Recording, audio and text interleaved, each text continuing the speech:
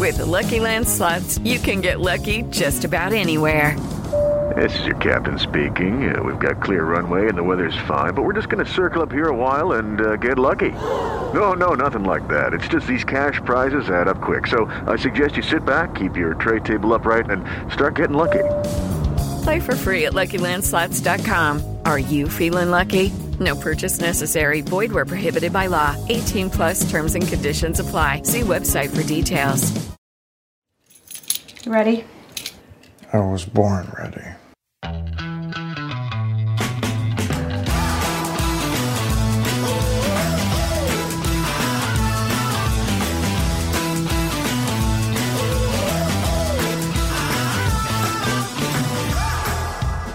Welcome to the Advisory Opinions Podcast. This is a momentous day. So, as you've already heard, we have new permanent intro music as part of our motto of give the people what they want. The people asked for custom music for this very custom podcast, and we have delivered. I haven't actually heard it yet, so I hope it's good. Sarah, is it good? I liked it. I'm sure we're going to send your complaints. I know they're coming, but I think it's great. Thank you, Caleb, for making it for us. No, I have such confidence. I have such confidence that this is the most exquisite intro music that I haven't even listened to it. But I know it's... No, you're in fact just disowning all responsibility. I know what you're doing. Oh, you've been in politics. Blame Sarah if listeners don't like the music. You've been in politics too long. You saw straight through me. Also, I want to start by thanking everybody. This is the new era. I'm not supposed to call it a paywall, so I will not use my normal method of describing it as like an iron curtain descending over Europe or like the black gate of Mordor slamming shut. Instead, so when I said, hey, David, don't use the term paywall, what you're doing is in fact saying that you're not going to use the term paywall? I'm saying I'm complying with the Dispatch Style Guide by not saying paywall. Oh, my God. And instead, thanking everybody for joining us as members.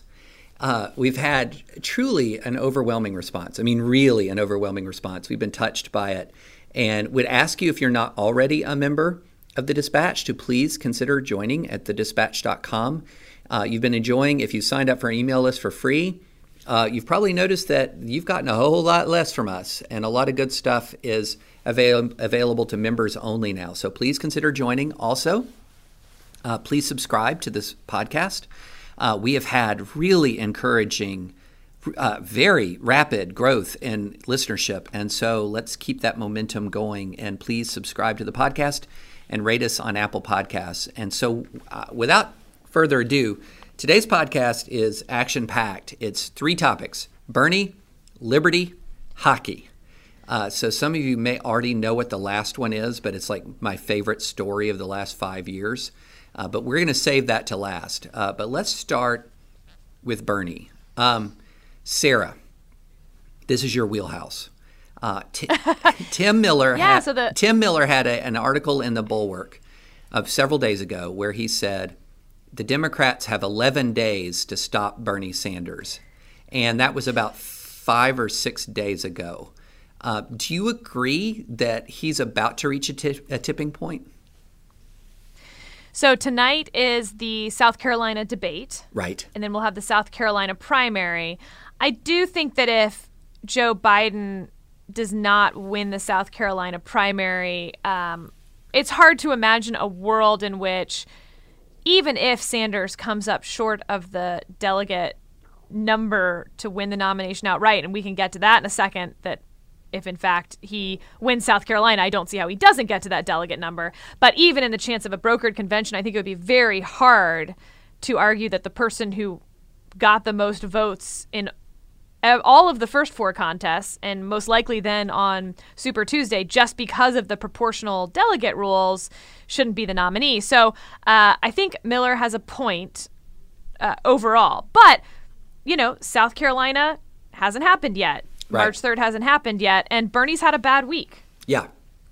Well, so before we get to Bernie's bad week, which I really want to hear your thoughts on it, let me ask you another question. So we have talked in the past about one of the things that ends presidential campaigns is no money. So we know that Mike Bloomberg is not going to have that trouble. But here's my question. If Bernie wins South Carolina, if he does very well on Super Tuesday, does the prospect of a brokered convention start to go away simply because Democratic donors will stop giving to the people who've gotten consistently 11% or 12%, and some of these campaigns will start to run dry, and sort of just the economics of the race will take over, and Bernie 2 months from now will have much less opposition in the later primaries, and much the way that we saw that Trump, even before Trump had clinched the numbers, had clinched the majority, the opposition had largely dropped out. His latter primaries were sort of run against token opposition. We're moving into a new phase, though, in terms of what the money is for. In the first 4 contests, the money gets spent a lot on organizing on the ground, voter turnout. That's why these caucuses are so weird. It's a lot of, one by one, getting your people into a high school gymnasium. Right. When you move into March 3rd, Super Tuesday, you're moving into clumped states from that point forward for the most part. That is a TV amount of money that you need. As someone said, I think it was Klobuchar announced yesterday she was going to spend $4 million on TV ads, and someone was like, so no money. That's no money in TV time. When you're talking about Texas, California, just massive media markets. So no question you would run out of money to make a sizable dent in a TV market. Right. But you can still have an earned media strategy, which is largely free. Yeah. And run a very shoestring budget because you don't need the same ground game in all of those states. The ground game isn't going to make that much of a difference in a California or Texas type state, a large media market state. So, and don't forget, obviously, Trump 2016 ran almost no money in the primary and was an all-earned media strategy maybe with an asterisk, but it was a very effective earned media strategy. So I don't think that they have to drop out. I think there will be enormous pressure to do so, though, which is different. Right, yeah. Yeah, I could easily see if you have Sanders having consolidated support after Super Tuesday. I think the Twitter gang tackling alone to get some of these more marginal candidates out will – the shame campaign online to get some of these marginal candidates out. And we kind of laugh at that, but that's where a lot of these guys sort of live is, these campaign staffers and a lot of these journalists, they kind of live online. And there's going to be an enormous amount of peer pressure for them to bail if... I think a lot of, though, I don't see Warren, Klobuchar, Biden, Buttigieg getting out of the race if Steyer and Bloomberg commit to staying in. I think there is a pride issue that I feel that I would feel that I'm more qualified. I'm not getting out. If these two guys are going to stay in, splitting the vote anyway, no way. Right. But that gets us to why they're all staying in, which is this hope of a brokered convention at this point. It's why at the last debate, when they asked, do you think the person with the most votes should become the nominee no matter what? Sanders was the only one who said yes, because the rest of them assume at this point that they will not be the one with the most votes. Why is that? So the Democratic Party is different than the Republican Party for their primaries for many subtle reasons, but by far the most important one now is that their delegates are all done proportionally. That's not true on the Republican side. There's thresholds, there's winner-take-all states, etc. The Democrats have made it all one thing, and it's all proportional with some thresholds. So you can end up much more easily in a fractured field with a brokered convention. So there's 3,979 delegates that are allocated before the convention. So you need 1,991 of them to win. Now, a lot of those are going to be done on March 3rd. Not quite a majority, but like a lot. if Sanders is not sweeping by that point, if something goes wrong in Texas or California, and you end up in a brokered convention situation, you want then, if you're one of the other candidates, to still be in the race and still have delegates that you're amassing, even if it's only 1 or 2 per these states, so that you come in with the strongest hand. Because on that second ballot, and here's another change, there's the super delegates that we heard so much about last time. That's 771 party leaders, elected officials, and they don't love Bernie Sanders, to put it lightly.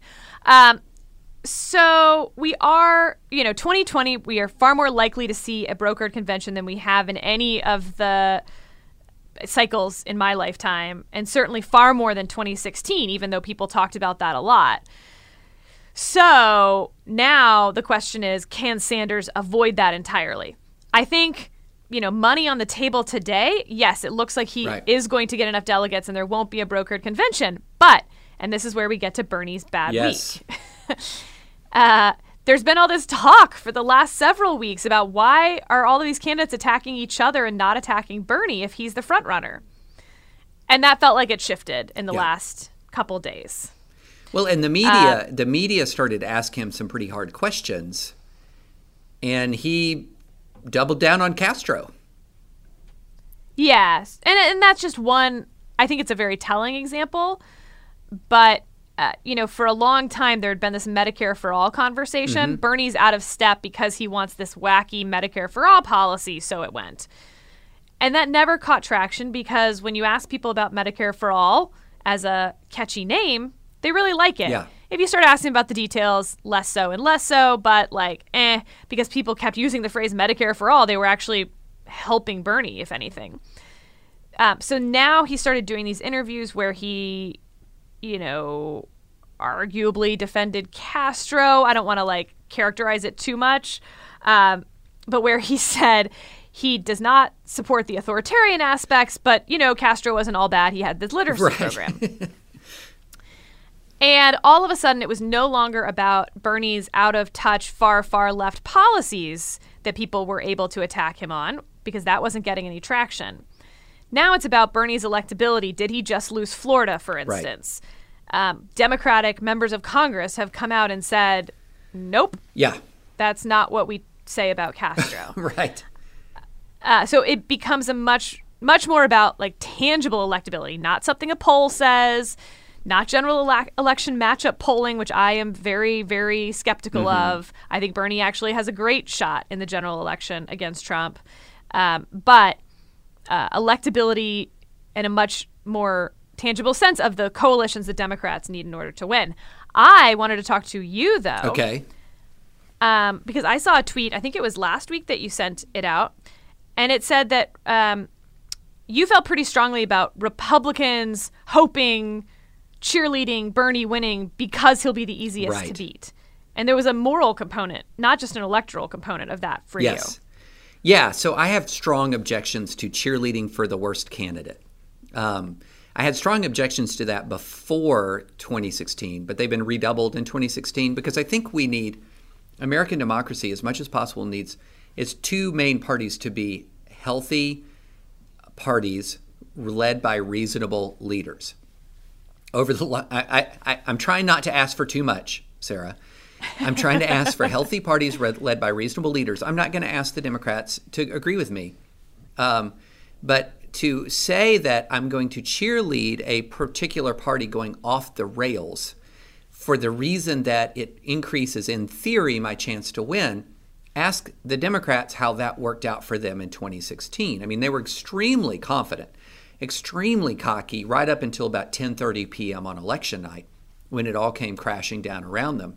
And so I think that if we're cheerleading for unreason or what we view as radicalism, then what you're cheerleading for is a non-zero possibility in reality in our highly polarized country that one of those radicals will become president of the United States. And you'll have cheered all the way right until that hope turns to ashes on election night. Back in the day, National Review had a cover story about Howard Dean. I don't know if you remember this. And it was, and this, Yes, and it said, please nominate this man. And essentially saying, hey, Democrats, go ahead and nominate the most radical candidate because George W. Bush can steamroll him.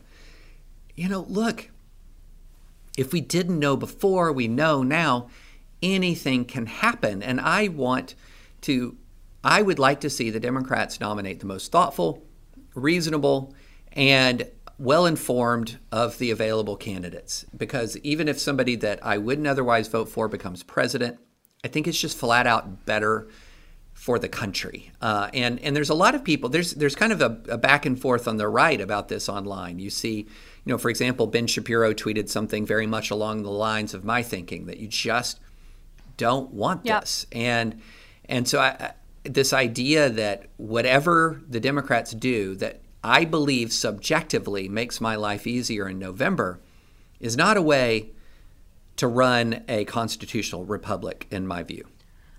I think the problem has been that both sides have seen that argument used successfully pre-2016, maybe you could argue, like the Todd Akin situation where, Claire McCaskill was able to beat Todd Akin because Todd Akin was the least electable Republican primary option. I think Donald Trump is the reverse example, and I think your point is that the risk that Todd Akin would get elected should have outweighed the benefit that Claire McCaskill was maybe more likely to get elected, regardless of which side you're on. Yeah, I mean, before 2016, there's a lot of data points to suggest if you went for the more radical candidate, you almost guaranteed the other side winning. I mean, was it Christine O'Donnell in Delaware? Yep. I am not a witch. Right. Sharon Angle in Nevada. So you had this. But I think one of the things that's important for people to realize is that these state races are different from the presidency. Negative polarization is so powerful, and people are so desperate that the other side does not gain control of the White House, the most powerful office in the land, that they'll vote their own team when they might abandon their own team for the White House. When they might abandon the difference it for in power between a senator and a president at this point in our country's history is just not even comparable. Judges alone for Republicans, for instance, induce people to vote for a president that they would not necessarily vote for a senator for. But to Bernie's electability chances, I think it's actually really interesting. I am far more bullish on Bernie's overall electability. That being said, his turnout numbers in the primary so far have been disappointing. Yes. Iowa was up 3% compared with 2016, and that looked like, according to the New York Times, who looked at it more closely than I have, that increase was largely concentrated in non-Sanders precincts. In pro-Sanders precincts that Sanders won, turnout was closer to 1 percentage point up, maybe. So that's not a great sign for enthusiasm. Same type thing that we saw in New Hampshire and Nevada, definitely up from 2016, but not anywhere close to 2008 levels. And with a fractured primary that is so competitive, if there were this huge surge for Sanders, if you were really expanding the Democratic primary electorate, those numbers should look different. Yes. That doesn't mean that they can't start looking different. Or, as some have pointed out, Democrats are still incredibly enthusiastic about beating Trump. They just don't really care who it is that goes up against him. They'll vote for Sanders. They'll vote for Biden, whatever. Yeah. And so there's that argument. I think when you look at the general election average polling matchups, a lot of people are trying to make mountains out of 2 to 3 point molehills. Yeah. And my only point on when you're reading those polls, even the average, oftentimes the difference between candidates is within the margin. Even where it's not, the difference is usually not on Trump's side. So they're not moving from the Democrat to the Republican. They're usually moving in between someone else, don't know, wouldn't vote. Yeah. And those are definitely within the margins when you go look at those. And they're largely driven by name ID. Not always. Right. But the candidate in October, the Democrat, will have near 100% name ID. Yes. So to try to run a poll on them now when their name ID is closer to sometimes 40% or lower, if you're Pete Buttigieg or Amy Klobuchar, that's a really tough poll to get any useful information from. So people reading way too much into those electability polls. I think Sanders not only is electable just because he's not Donald Trump on the ballot, but also because of where you're looking. Now, set aside the Castro bit, Trump won Florida last time, so Democrats don't necessarily need Florida. Right. They'd like it. It would definitely help. They'd probably win if they won Florida. But Pennsylvania or Michigan and Wisconsin. There's, that Maine district that stands on its own, the Nebraska district that stands on its own. There's some other toss-ups that you could grab. Sanders looks very competitive, I think, in the Midwest for his message. So, to your point, I don't think Republicans should cheer Sanders winning because he's the most beatable at all. That being said, I think Democrats should be a little wary that they're not seeing the sort of enthusiasm for Sanders that Barack Obama saw in 2008 by a long shot. That we know for certain. Well, and so can I tell you my theory of the case, and you tell me where you think I'm wrong? All of it. Oh, darn. I had such a well-formulated theory of the case, too. So I think the 2008 model for Sanders is just a pipe dream. I mean, I think the 2008 model for most Democrats going forward, unless the country changes substantially, is a pipe dream. Here you had first African-American candidate, or first African-American nominee, set to become the first African-American president, a person of unusual political skill running against a party crippled by an unpopular war in one of the worst recessions in modern American history, results in a big win that was very, very fleeting, by the way, as far as it's the House and Senate. So I don't think that if you're looking at 2008, I think if the Democrats are pursuing 2008, they've got unrealistic expectations. But I do think there's a theory of the case of Bernie that's very much like the theory of case for Trump in 2016, which is I have a very fervent base of followers who would, march up to the gates of hell for me. I have a very unpopular opposing nominee. And that even though my party is divided, the question to discontented people in the party is, what are you going to do? Vote for Trump is going to end the debate. And I think even going further, there is no such thing. There will not be a never Bernie movement on the left. I just don't see a never Bernie. Even Jonathan Chait, who is writing, like Paul Revere calling out that the redcoats are coming type columns in New York Magazine on a near daily basis, is going to support Bernie over staying home or Trump, of course. And so what you have is a dynamic where the Democrats are going to fall in line. They may not expand like they did in 2008, but if their base is basically bigger than the Republican base, and the margin that Trump had in these Midwest states was very narrow, nobody in the Democratic Party is going to be taking for granted a single vote in any one of those states this time around. There's going to be enormous energy to mobilize and turn out votes. And there's a 75,000 vote margin that Trump has to worry about. And when you look at it like that, the idea that rather than a Obama 2008 sweep the field, but a Trump 2016 run the table in 4 key states seems far more attainable. And I think that Republicans who think that can't happen, or is even unlikely to happen, are way too optimistic about 2020. So tell me if I'm wrong. I think all of that is correct. There's one factor that I am just fascinated by, though. Okay. And we would be talking about a point or two at most. and it won't be called the never Bernie factor, but it will be equivalent, I think, to the never Trump vote, which probably was in a 5% or less zone there in 2016. And it's the I hate Bernie's supporters. Oh, yes. Bernie's fine. But the online Bernie bros, as they're called, who attack people, dox people, are actually turning off real voters. Yes. They wouldn't go vote for Trump, those voters, but they might stay home. Yes. And that the stay home voters that voted for Obama in 2012 and then did not vote for Hillary in 2016, they didn't vote for Trump either. They just didn't vote for Hillary, unquestionably cost her the election in my mind. Could Bernie in his own way be creating this by by this army that actually, it's a double-edged sword. It's definitely what's getting him the nomination. It may cost him a couple points. Yes. Can he lose those points? I think that's up in the air. There were some reporters.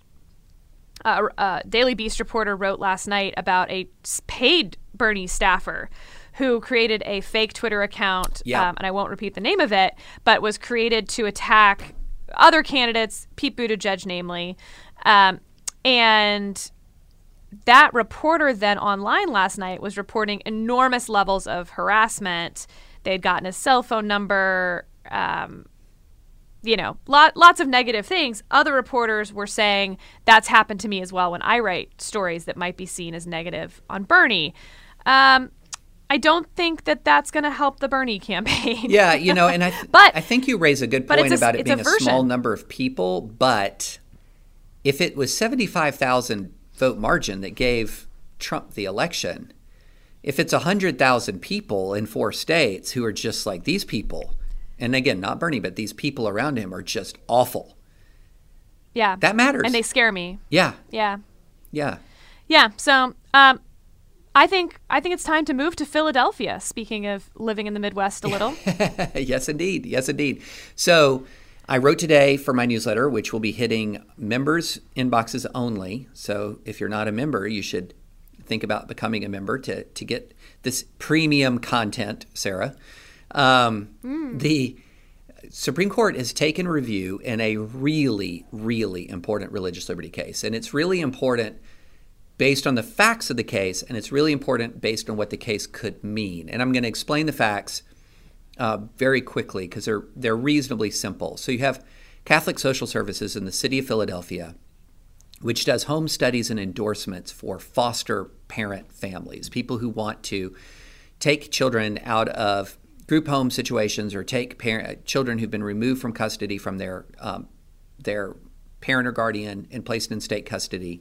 They want to become foster parents, and they have to be endorsed as part of a process by an agency to be foster parents. And so the Catholic Social Services follows Catholic teaching on marriage, and so it will not endorse a same-sex couple through its own process. Now, that does not mean that same-sex couples cannot foster and adopt in Philadelphia. There are many institutions, there are multiple institutions that work with LGBT families.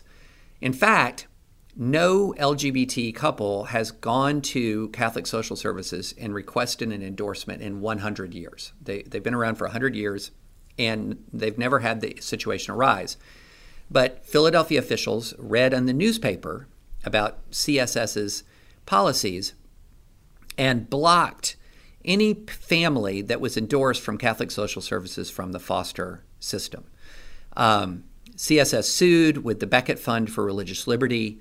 I like to think of the Becket Fund as the SEAL Team 6 of religious liberty. And no offense to my former colleagues at ADF who are the Delta Force, but there's just different branches of the same religious liberty military. So the Becket Fund, SEAL Team 6 swoops in, sues, lose at the Third Circuit, and then file a cert petition in the Supreme Court. And the cert petition asks for a narrow win, and it asks for a broad win. And the narrow win is, we don't need to go into all the details of it, but it's resolving some really fine points of permutations of the law regarding Employment Division v. Smith, which had really lessened First Amendment. Well, and actually, I want to jump into Smith quite a bit in this conversation. Yes. Because I think this does turn on Smith. So don't keep going, but we're going to come back to the facts of Smith, because in some ways the facts of this case aren't nearly as important as what the conversation is going to be around Smith. Yes, but that gets me to Smith itself, because one part of the questions presented is whether the court needs to reevaluate Smith. Correct. In other words, does it need to either reverse or seriously modify Employment Division v. Smith, which is the infamous, speaking as a religious liberty attorney for many years, the infamous decision of the Supreme Court to change the test, the constitutional test that applied to free exercise claims, from one in which once there was a substantial burden on a religious belief that the government could only overcome it by justify their policy by proving that they had a compelling state interest and that was being enacted through the least restrictive means to if the state had a general law of neutral applicability. In other words, it wasn't targeted at religion. It was just a general law that religious liberty claims challenging that would fail. And yeah, so in Smith, I think the facts are interesting because facts do sometimes dictate the outcome of these cases. And so you have a state employee who fails a drug test. He's Native American, and he failed the drug test because he admitted to ingesting peyote as part of a religious service. When he was fired, he then applied for unemployment and was denied unemployment, basically for being fired for cause, and sued. And the court held that the state requiring people to pass a drug test applied to everyone. The fact that the reason that you failed the drug test was because of a religious belief doesn't matter because the drug test rule applied to everyone. And I think that it is relevant that this wasn't, taking wine with communion, something that a lot of us are familiar with. It's peyote is part of a Native American religious ritual that very, very few people are familiar with or would interact with someone who has those religious beliefs. And from that point forward, the court has had to carve out any number of fine points of detail and exceptions and buts to Smith. And so that's why many people think that Smith is right for just throwing the baby out with the Smith bathtub and starting over basically on free exercise claims. And what tepid, dirty bathwater that Smith bathwater is. I don't know that I agree with that, but I do agree that this is the case that will decide it. Well, and so backing up, I have long argued that the Smith decision is the result of the drug war distortion in constitutional jurisprudence, that time and time again... It's decided in the 80s. I mean, it's exactly right. So there's another famous First Amendment case called Morse v. Frederick, where a kid... class dismisses for the kids to watch an Olympic torch to pass by outside their school, and a kid holds up a sign off school property that says "Bong hits for Jesus." You know I love this case. This is like my favorite. Case. Bong hits for Jesus is the best. Greatest case, and it's just a joke. I mean, it's nobody. Nobody even knows what it means. Chaz Michaels from Blades of Glory. Nobody knows what it means. It's provocative. It gets the people going. Well, it got the people going all right. So he was punished. He files suit saying this is free speech. And even though it was non-disruptive, it was not obscene, and it was not on school property, not school-sponsored, which would ordinarily mean victory, he loses. Why does he lose? Because he's talking about drugs. And I think that with the Employment Division v. Smith case, and Beckett very cleverly in its cert petition, very cleverly does this. And it's in the Smith case, it would have come out differently if this was not about a hallucinogenic drug. I firmly believe that. And Beckett sort of asks, and so surely, in addition, when you are ruling for Smith, you didn't mean that the Catholic Church can no longer participate in the foster parenting process. Like, are you kidding me? And so they're sort of raising this kind of, are you kidding me attack on Smith and asking for its substantial modification. And I think that the court may well be receptive to it. This has been set up. So in Obergefell and in Masterpiece Cake, the court hinted that they knew these cases were coming. Roberts at one point says, this will raise issues down the line, including, I believe he actually said, foster care cases where the agency refuses to adopt to, I think, he was talking about adoption, to adopt to same-sex couples. So they've known this has been coming for years. And Kennedy, in the Obergefell decision, basically says, and surely this should not mean that we become intolerant of opposing points of view. And he sort of issues this kind of Rodney King-esque, can't we all just get along plea in Obergefell. And the answer to that was, no, we cannot, in fact, all just get along, which is why we have these cases bombarding up to the Supreme Court. So, okay. The Third Circuit opinion is unanimous. Yeah. It is two Clinton appointees, and I believe the other one was a Reagan appointee even. Like, they're two senior judges, but it's unanimous. And it is, I don't think, a frivolous opinion in any way. I think it is pretty well argued. The fact that the court took cert on the case means that you at least have 4 votes to change it. Do you have that 5th vote? And will it be narrowly decided, or will Smith and the baby get thrown out? Those are the questions on the table, I think, for us today. So I think, you're gonna have a question. I think if Roberts can cobble together a 7-2, like Masterpiece Cake Shop on a very narrow grounds, I think he would try for that. That's just my totally take that for what it's worth, which is exactly nothing. But in Masterpiece, you had pretty clear evidence of discriminatory intent, or hostility towards religion may just be a better way of phrasing it. Tons of on-the-record statements of various people in the government mocking this person's religion, saying they don't believe that it's his religion, etc. What's interesting about this is that while the petition tries to make some of those arguments, I think they do it somewhat half-heartedly, in part because they don't want it to be decided on those grounds, because it would be the narrowest grounds by far. But also, there's just no question there is not the same hostility to religion. You don't have the same blatant on-the-record insults that you had at Masterpiece Cake Shop. Right, and I think at points they stretch a little too far and actually undermine the argument. I think they probably should have just said, this is not like Masterpiece. This is not based on hostility to religion.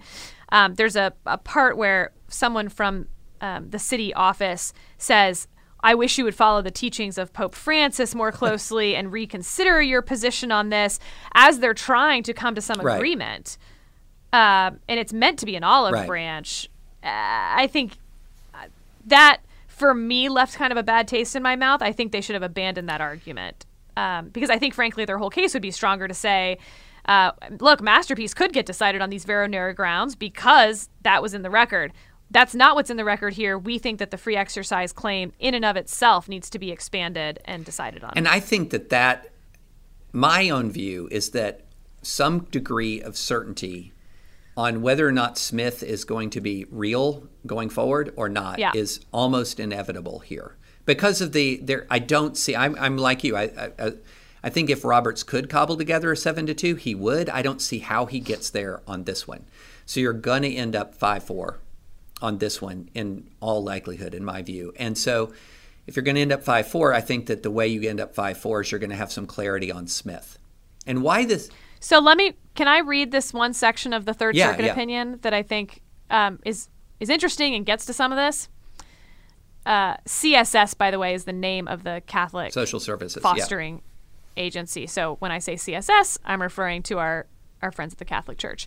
CSS's theme devolves to this, : the city is targeting CSS because it discriminates against same-sex couples. CSS is discriminating against same-sex couples because of its religious beliefs. Therefore, the city is targeting CSS for its religious beliefs. But this syllogism is as flawed as it is dangerous. It runs directly counter to the premise of Smith that while religious belief is always protected, religiously motivated conduct enjoys no special protections or exemptions from general, neutrally applied legal requirements. I think that is simply true. And so I think either the Supreme Court has to reject all of that and say, our bad, or they have to kind of agree with the Third Circuit here, because I do think it's the case. Well, let me get your reaction. Well, I would say this, and some of my friends at the Religious Liberty Bar are about to cry out in anguish, because I think that's a fair assessment. I think there are creative ways in which you can say, under the current doctrine, like Smith as modified, you can get from A to B. And we did talk, there are all these exceptions to Smith that have been out there about, sure, it's neutrally, applicable on its face, but it's just not, and there are exceptions, and there are some exceptions here. I don't find them, again, so if I was representing Sharon L. Fulton, I would be saying, here's why I'm going to win anyway, Sarah. But I'm not representing Sharon L. Fulton, so here's what I'm going to say. I'm going to say that this is exactly, in many ways, what Smith means. You're going to pass a law. It is not going to be specifically targeted in any faith, although it will burden some faiths.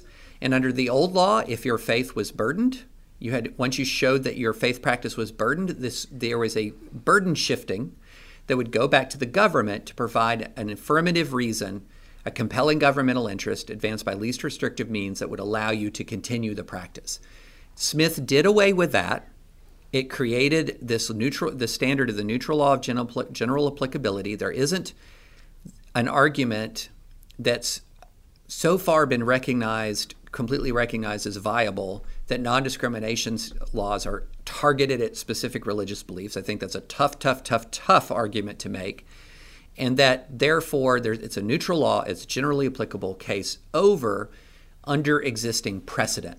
And I think that's what the Supreme Court is going to have to reckon with. And here's why, just in our general lives, this matters a lot. So the religious liberty culture war is really fueled not by the claims of business people to be able to discriminate in normal business practices. Cases like Masterpiece Cake Shop, which Jack Phillips was not making a claim that he should be exempt from non-discrimination law. He was just saying that in a very narrow circumstance, his right of free expression trumps it. Very narrow circumstance. Well, and let me give one other thing on Masterpiece, which distinguishes it from here, I think. In Masterpiece, they said he had to make cakes that were pro-gay marriage, but other cake shop owners did not have to make cakes that were anti-gay marriage. Exactly.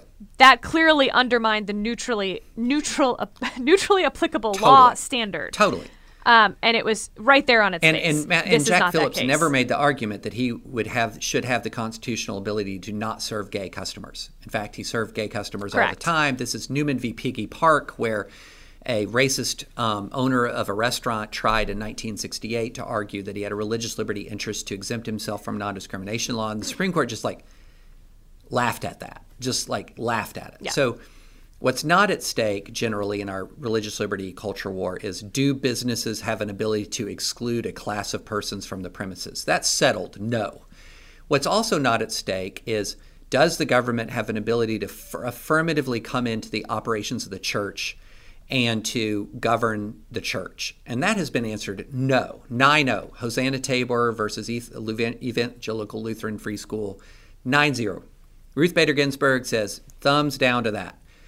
Here's where things get dicey. What about in those areas like education, healthcare, and social services, where the church has operated traditionally for millennia, and the government is taking an increasingly powerful role in those sectors? So I can't operate a church or run an adoption agency or have trouble getting accreditation or even funding my school absent some government program or benefit.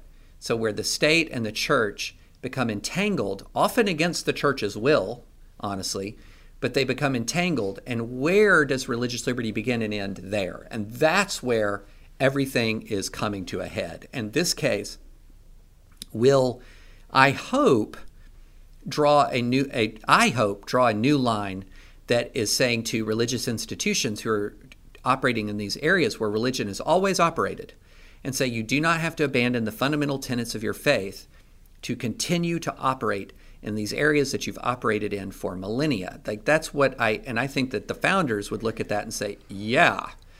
I mean, this is not this is the Free Exercise Clause combined with the Establishment Clause were not designed to allow for a sort of a state crowd out of the church in core church functions. And that's where I'm hoping this ends up. And I began my newsletter with a phrase that I hate, but has some truth to it. And that is, liberty finds no refuge in a jurisprudence of doubt.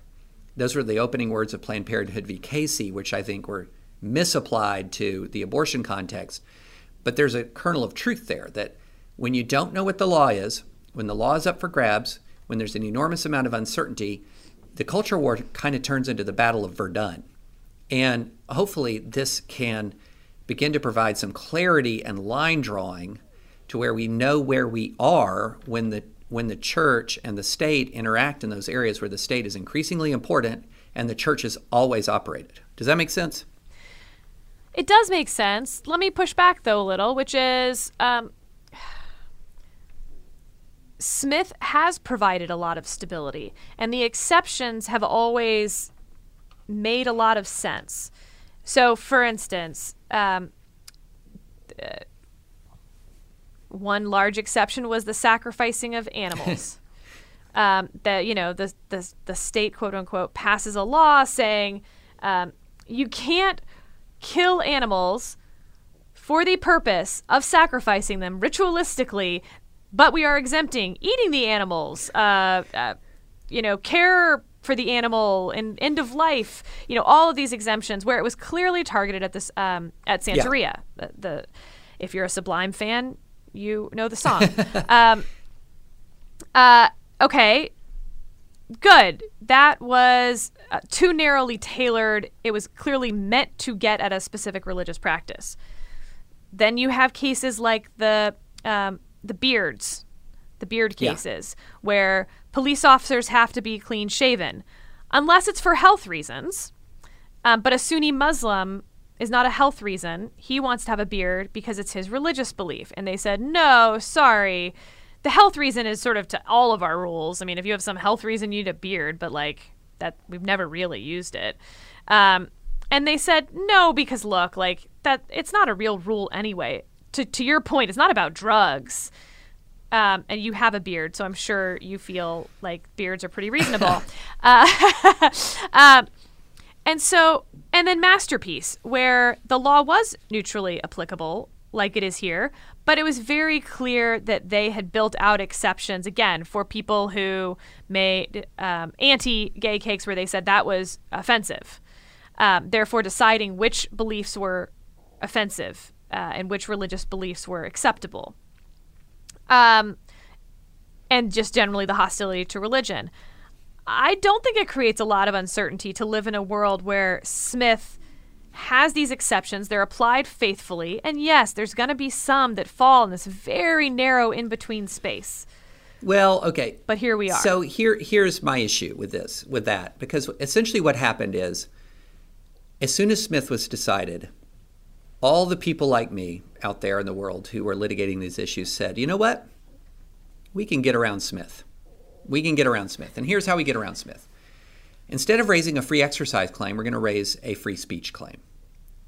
And so the vast majority of religious free exercise also fits within the free speech clause. So if you're preaching, if you're proselytizing, and the garments that you wear, even a beard is a form of expression, a yarmulke. So I just go, okay, free speech. And this was actually controversial back in the 1990s as people began to pioneer. And association, by the way. Speech and association. So people, then it became a little bit controversial because people said, well, wait, we want to defend the free exercise clause. We don't want the free exercise clause to be a dead letter in favor of free speech and free association. But we charged ahead anyway because we were representing not just a cause, but also a client. And if they want to win. want to win. And so you created this really, it really is pretty remarkable. Over about a 15-year span, we basically gutted Smith by converting 90% of all free exercise claims into free speech claims. But what that ended up doing was creating a real weird distortion in the law where you're engaging in religious free exercise, and some forms of religious free exercise have all of this protection, and other forms of religious free exercise don't have much at all. And it's how you end up with Trinity Lutheran, a case about, grant funding, these cases about contracting, about business services. You're right. Like, we're basically redoing the 90s, but with the free exercise laws. Right, exactly. And so, the end. But note, Smith didn't fall during the 90s. So you do this end around the whole thing, and then you're resulting in this really weird situation where if the Catholic Social Services could find a way to make a free speech claim out of their foster parenting program, they win. But it's a real stretch. It's a real stretch. It's not going to be a free speech case. It's going to be a free exercise case. And the free exercise clause was gutted, but it wasn't really, because 90% of it was converted to free speech. And there was also, I would argue, a pretty high degree of stability in free exercise jurisprudence prior to Smith. And in fact, what Scalia, sadly, wanted to do was, he didn't like that stability. He didn't like where it was. And I think to a large degree, he wanted the it would be really hard to make a compelling governmental interest, least restrictive means argument about peyote. I mean, I guess you could get there, but not super easy under traditional doctrine, which had placed a premium on sort of, people had made religious liberty challenges like Social Security. And you could make an argument that, look, this system of Social Security depends on universal participation. There's that compelling governmental interest. And you could make arguments where all of these little specific pinprick carve-outs were deeply problematic to a compelling governmental interest. But with peyote, I mean, the guy was going to win under the old standard. I mean, I just think he was going to win under that old standard. So I think what has happened is we created a drug war distortion in religious liberty law that'd be unrecognizable to the founders. And it's got to be fixed. It's got to be fixed. And one of the benefits of fixing it will be that we'll be able to turn down the temperature a little bit on a really supercharged part of the culture war, which is this fear of millions and millions and millions of religious Americans that they're coming for our schools, they're coming for our adoption agencies, they're coming for our hospitals. They don't want us to exist as equal citizens in this country. And I mean, you can say that. I don't think it'll turn down the culture wars 1 degree. I think it's a one-way ratchet on culture war. But let me give you my narrow outcome in this case. My not overturning. I want to hear outcome, that. That's good. Which is that the referral exception. That because there are, I think that was it 30 or 40? There's, several dozen current foster agencies that each have specialties. Right. Or often have specialties. And they each refer to one another, sometimes for language reasons, immigration status, location. Yeah. Hey, there's this other foster agency that's much closer to your home. You don't need to commute all the way out here. And that CSS has committed to, as I understand from their brief, that if a couple came in that they could not endorse, they would refer them to someone who would. And therefore, the gap between what the city is requiring of them, you don't need to overturn Smith for. You can simply say that the Third Circuit incorrectly applied the exceptions to Smith, or this is sort of a new exception to Smith, because they have committed to serving married couples, same-sex married couples. Their service to them will be to refer them to another agency that will then endorse them. Right. And, even in my newsletter, I say, because what we're talking about here is not just outcomes, it's tests. So what is the test? And what kind, what is the test that should apply to cases like this? And look, I think that if you have a compelling governmental interest standard with least restrictive means, and you have 30 or 40 agencies, I think it's very easy for a Catholic Social Services to say, there is no compelling governmental interest in shutting down one of these entities when we have 29 others that will serve, and we're referring anyway. Like, that starts to look more punitive than, that starts to look really punitive. But it's a different situation, perhaps. It's certainly a different situation when you're talking about governmental interest if there's only one adoption agency or foster service. And so it's either access or no access. And that's where tests tend to turn to different outcomes. And which is why I always get upset that, well, not upset, but chagrined when people say, well, if we return to this particular test, that just means religious people win all the time. That's not the record, Pre-Smith. That's not the record, Pre-Smith. I think this is a great bit to end on because talking about what happens when there's only one service provider left, things like that, is really what we're going to be discussing on Thursday. Yes. Yes, it is. And we will have the Solicitor General for the state of Louisiana in to talk about the Louisiana abortion case, which is being argued next week. So that will be exciting. Let's talk about the e-bug. Oh, Sarah, this is my favorite thing. Okay, are you a hockey fan?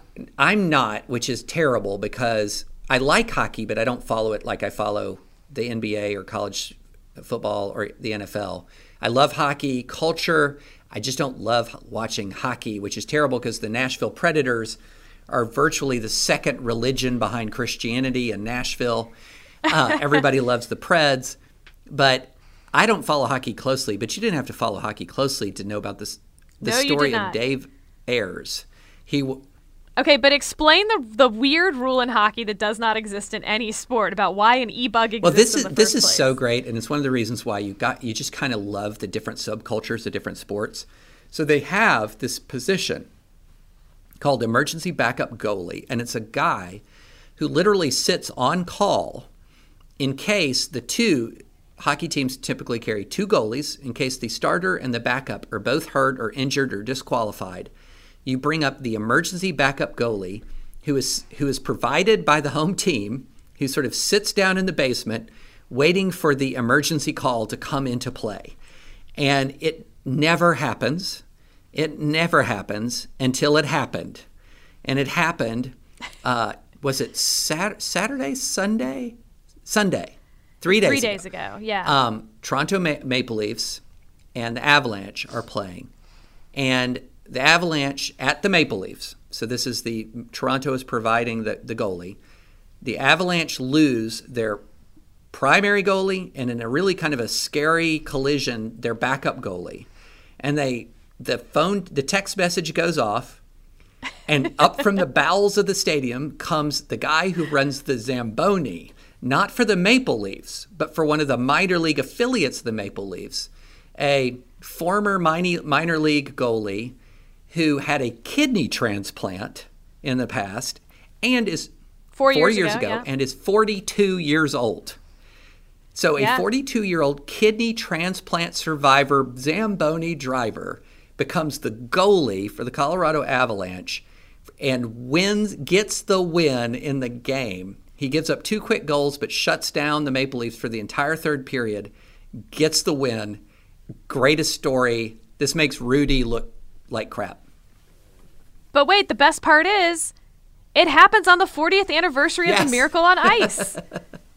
It seemed destined. It was like meant to happen.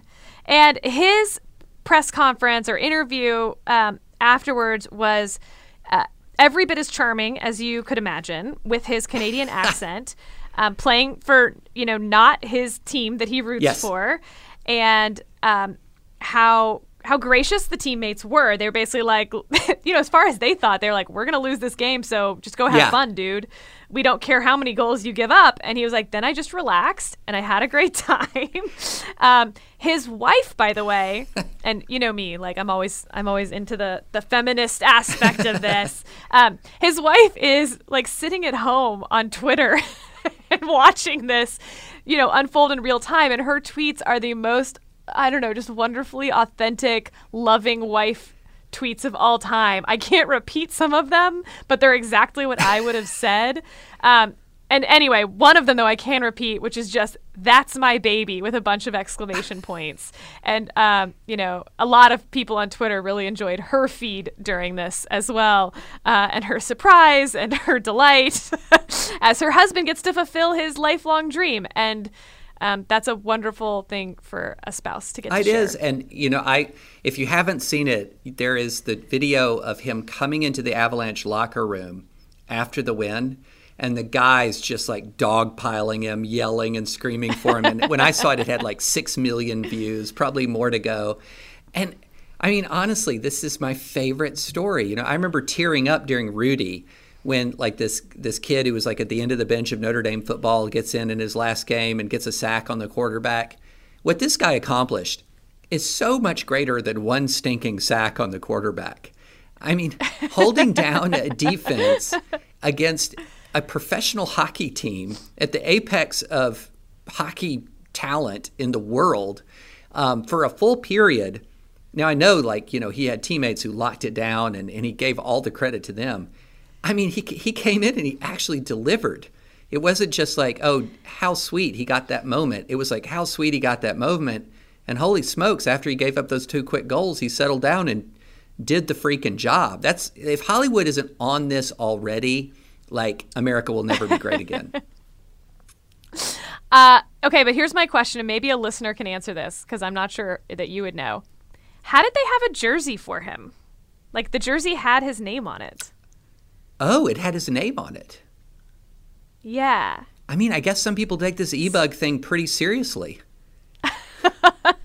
I mean, this isn't like we didn't land on the moon type conspiracy stuff, but I'm sure there's an answer that emergency backup goalies have jerseys for every team. That seems somewhat unlikely given the fact that it never happens, but maybe that's the case.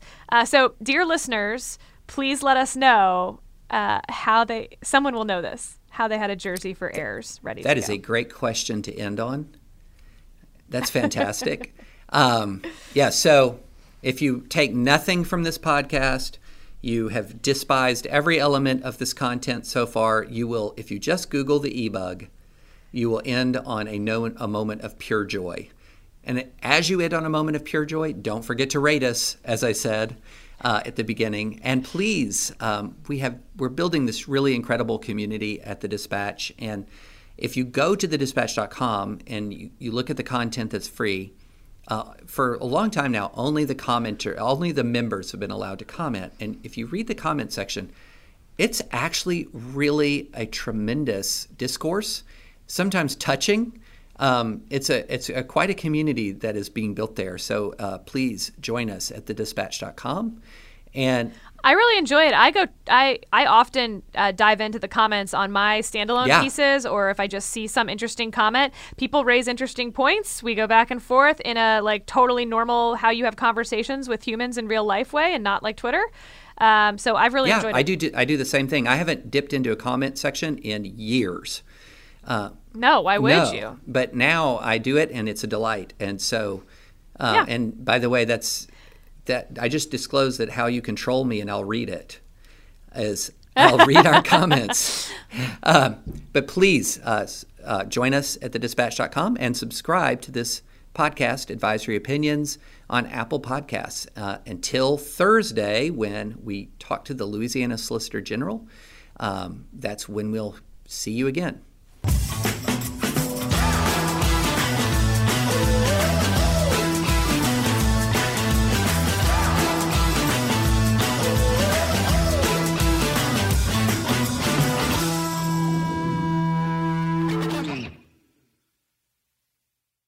Step into the world of power, loyalty, and luck. I'm gonna make him an offer he can't refuse. With family, cannolis, and spins mean everything. Now, you wanna get mixed up in the family business. Introducing The Godfather at ChumbaCasino.com. Test your luck in the shadowy world of The Godfather slot. Someday, I will call upon you to do a service for me. Play The Godfather, now at ChumbaCasino.com. Welcome to the family. No purchase necessary. VGW Group. Void where prohibited by law. 18+. Terms and conditions apply.